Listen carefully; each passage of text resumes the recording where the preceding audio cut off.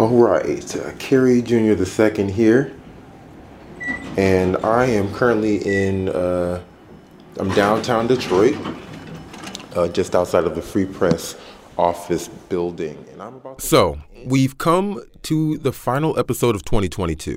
Throughout the year, we have shared important stories about Michigan and about Detroit, published right here in our newsroom in downtown. As this year comes to a close, we thought we'd travel through our newsroom and to our reporters and editors to hear what they're keeping their eyes on in 2023 and then bring that to you.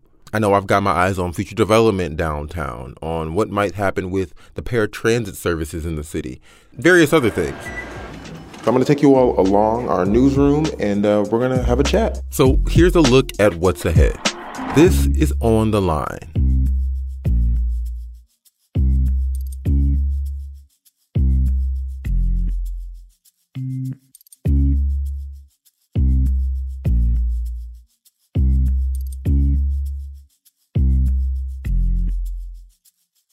So I'm already in our newsroom studio here. All right, let me hop on up here, grab my field mic, got my shotgun mic here in the studio, and I'm gonna go ahead and head over to our desk, leave the studio. Just walk on out. Morning. Hey.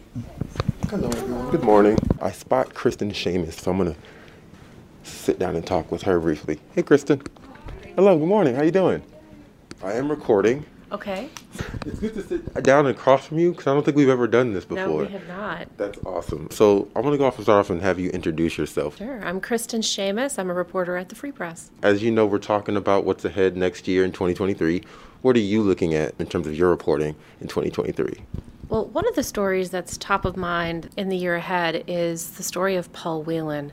He is the Novi businessman who was arrested while he was traveling in Russia 4 years ago. Mm-hmm. He was there for what he says was a wedding of a friend, and he says he was set up by the Russian military, Secret Service agency. He was arrested in his hotel room. He was charged with espionage and sentenced to 16 years of hard labor.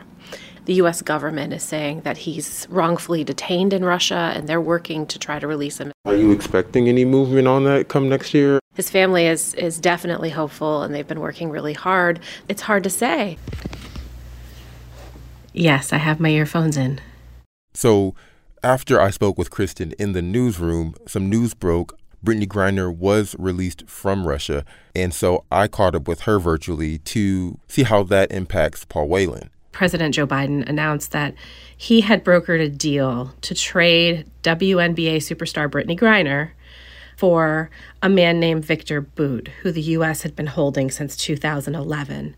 Now, Griner was arrested because officials said they had found a vape cartridge containing cannabis oil. She was sentenced to 9 years in the Gulag.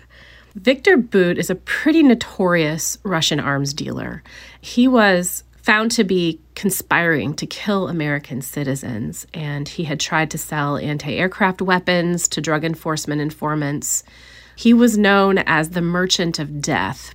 They absolutely were asking for both Whelan and Griner pretty much all the way through this year.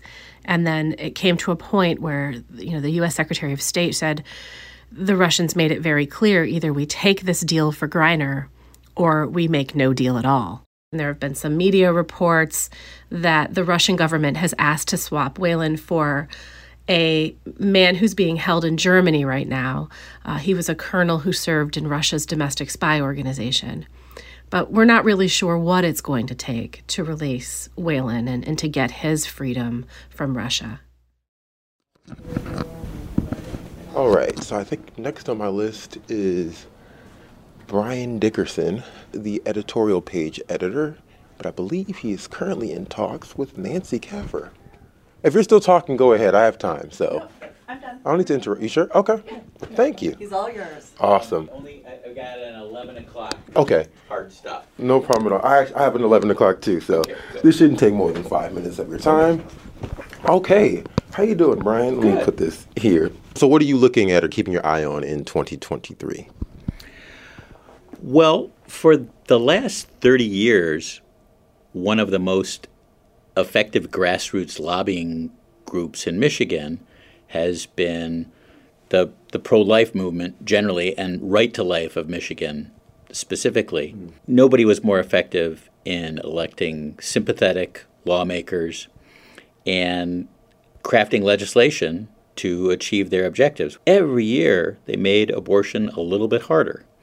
Proposal 3 came along, and in a single election, everything they've accomplished was swept away. So I'm really curious about where that energy is going. They're not about to abandon it and say, well, been there, done that, I guess we'll move on to something else. You know, you talk about where all that energy is going to go next year. And I remember we had conversations with Dave and Claire about this and how, you know, although we've got the Proposal 3 was adopted, there's still going to be an ongoing fight in the legislature. There's like levels to what this means going on. So to that point, it's like it'll be interesting to see at what level the energy for the anti-abortion movement goes and how long this fight will go, which I imagine will go forever. But at some point, some young person is going to decide they don't need a parent's permission or a court's permission to have an abortion, which is what the law in Michigan currently requires, and they're going to say that that requirement is no longer constitutional under Proposal 3. And, you know, that will be litigated probably up to the Michigan Supreme Court. Wow. Okay, well, thank you for taking the time, Brian. Appreciate Thanks, it. Kerry. My next person is Dana. I'm going to go to her desk. All the way to the back of the newsroom I go. Let's see if she's available. Oh. Yes, no? Yeah. Do you have time? All right. Hop it in the conference room. I appreciate you taking the time. Thank you. No, I'm glad you're doing this. Before we get too deep into it, Dana, could you just introduce yourself and your role at the Free Press? Yeah, I'm Dana Afana, and I'm the City Hall reporter at the Detroit Free Press. So I cover anything from the mayor's office to city council and anything deep in the neighborhoods involving resident issues. Dana, what are you looking at in terms of City Hall in 2023? What are you keeping your eyes on? I'm keeping my eyes on a couple different things. So one of them is a paratransit contract. That was something that got voted down this year where the city would have voted on a nearly $50 million contract to provide paratransit services, which is for those with disabilities. Those in the community who use paratransit services said, these were subpar services. They're either waiting hours, over an hour to get picked up, they're getting dropped off at the wrong location, they're dealing with unprofessional drivers not knowing how to hook up their wheelchairs into the vans. Now, voting that down poses a problem. Recently, the Federal Transit Administration said that the city is violating federal law by not providing those services. And so mayor's now flexing his emergency powers. He put a contract in place that would provide these services to avoid any litigation. Council members, they have to put out a new proposal for a new contract. And that process could take 3 to 6 months at least. Just to get an idea of paratransit services, does it take people from from door to door? Yeah, that's correct. So there's the DDOT fixed route, which is, the traditional bus that you see everywhere. And then there's paratransit, which is more of a shuttle that comes to your home. Yeah. Well, thank you very much, Dana. Really appreciate your time. Thank you. Were you waiting for the mic to come back to you? Yeah, thank you. This is great. Thank you. I appreciate the you picked up on the routine of the past. Thank you. You're like better sound. Right for the best quality. I appreciate it. All right. Well, you back to work it is, and I'm gonna go on to the next one. I'm going to close this door for you. Sure. Thank you. All right.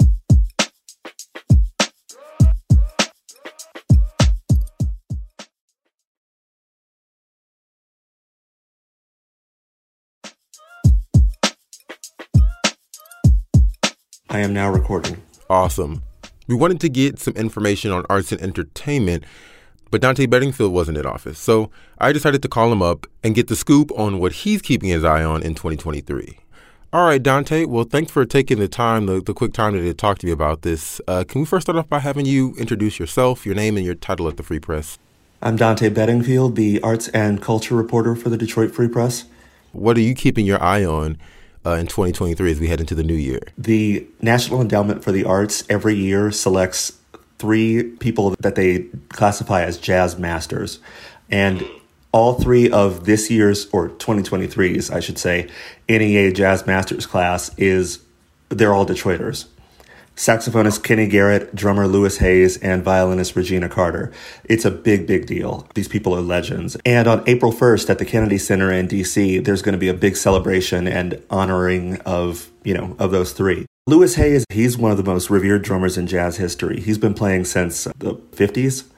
Louis Hayes played with John Coltrane, Horace Silver, which is probably his best-known work, Cannonball Adderley, Oscar Peterson, a lot of major jazz musicians. Regina Carter is one of the youngest who's ever received this honor. She's 55. She came up in the 70s and 80s.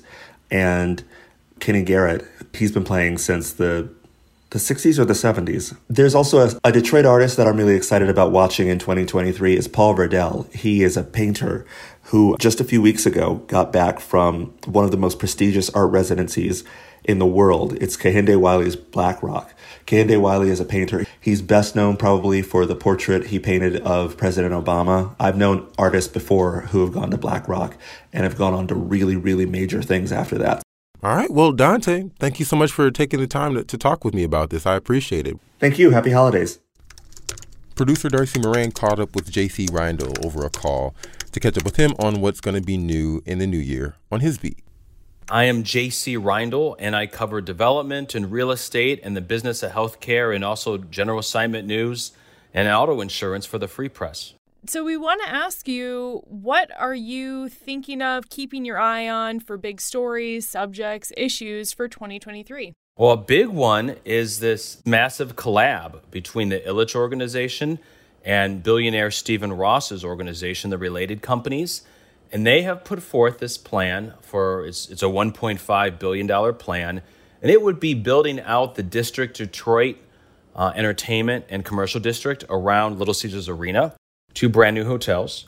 We also would have about 1 million square feet of office space. We would have a lot of new apartments and also some redeveloped apartment buildings, along with a lot of ground floor retail. 1.0, you could say, of District Detroit was unveiled back in 2014, and the Ilitch Organization, just on their own back then, did encounter some criticism where, lo and behold, a lot of that was not built. Some was, but the majority of it, wasn't. And people are pretty, I would say they're relatively hopeful because Stephen Ross, he's a chairman of the Related Companies, and they were a very big developer in New York. And Stephen Ross is a Detroit native, comes back here fairly often. That they think that the chances of this happening this time are higher. What specifically are we expecting to see come to fruition in 2023? There will be the first new office building, of this District Detroit 2.0 collab. That is going to break ground, and that is going to be near Comerica along Woodward. There may be some more breaking ground. We've yet to see the total request that the Ilitches and Stephen Ross's company want in terms of public subsidies. So we're waiting to see what they approve. Is there anything else on this topic of just 2023 news that you want to cover? Another big story that's going to be in our midst is auto insurance.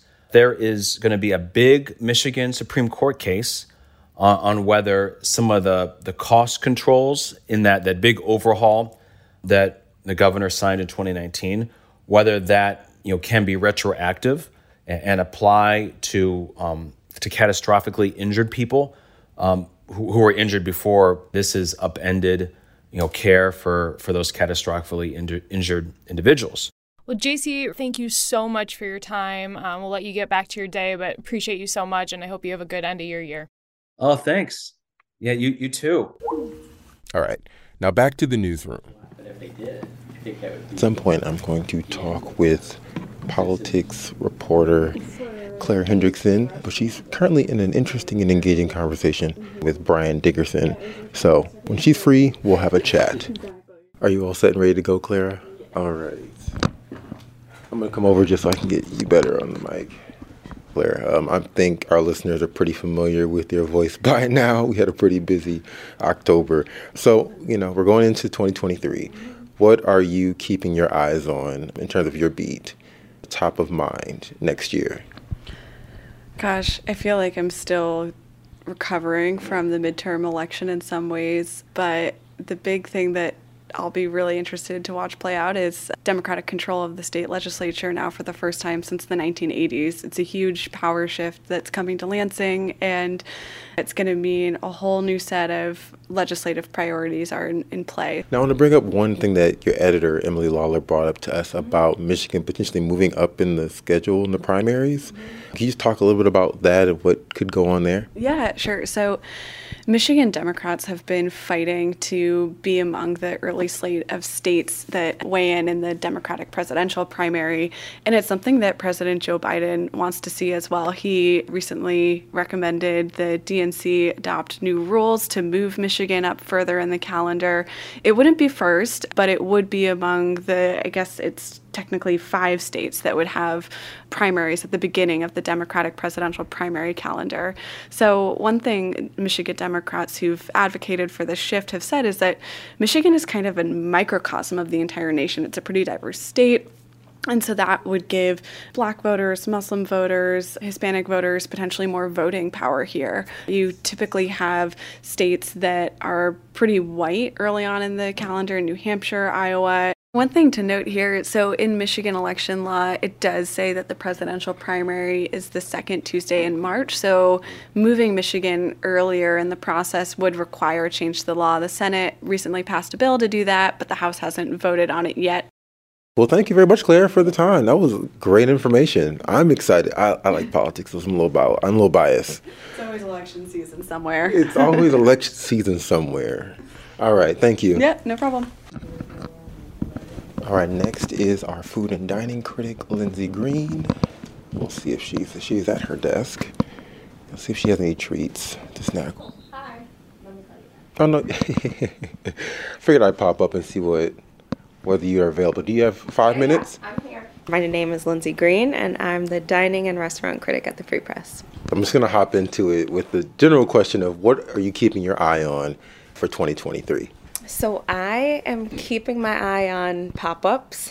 I think pop-ups had like a real moment in 2022. Is that what year we're in? Yeah, 2022. And I'm interested in seeing how they kind of evolve as we get farther away from the height of the pandemic. I want to see if they really start to ramp up even more as restaurant owners and chefs start to just think whether it's maybe just more sustainable to think about, sticking with pop-ups as opposed to brick and mortar restaurants, or if they'll start to kind of ease back into the traditional sense of a restaurant.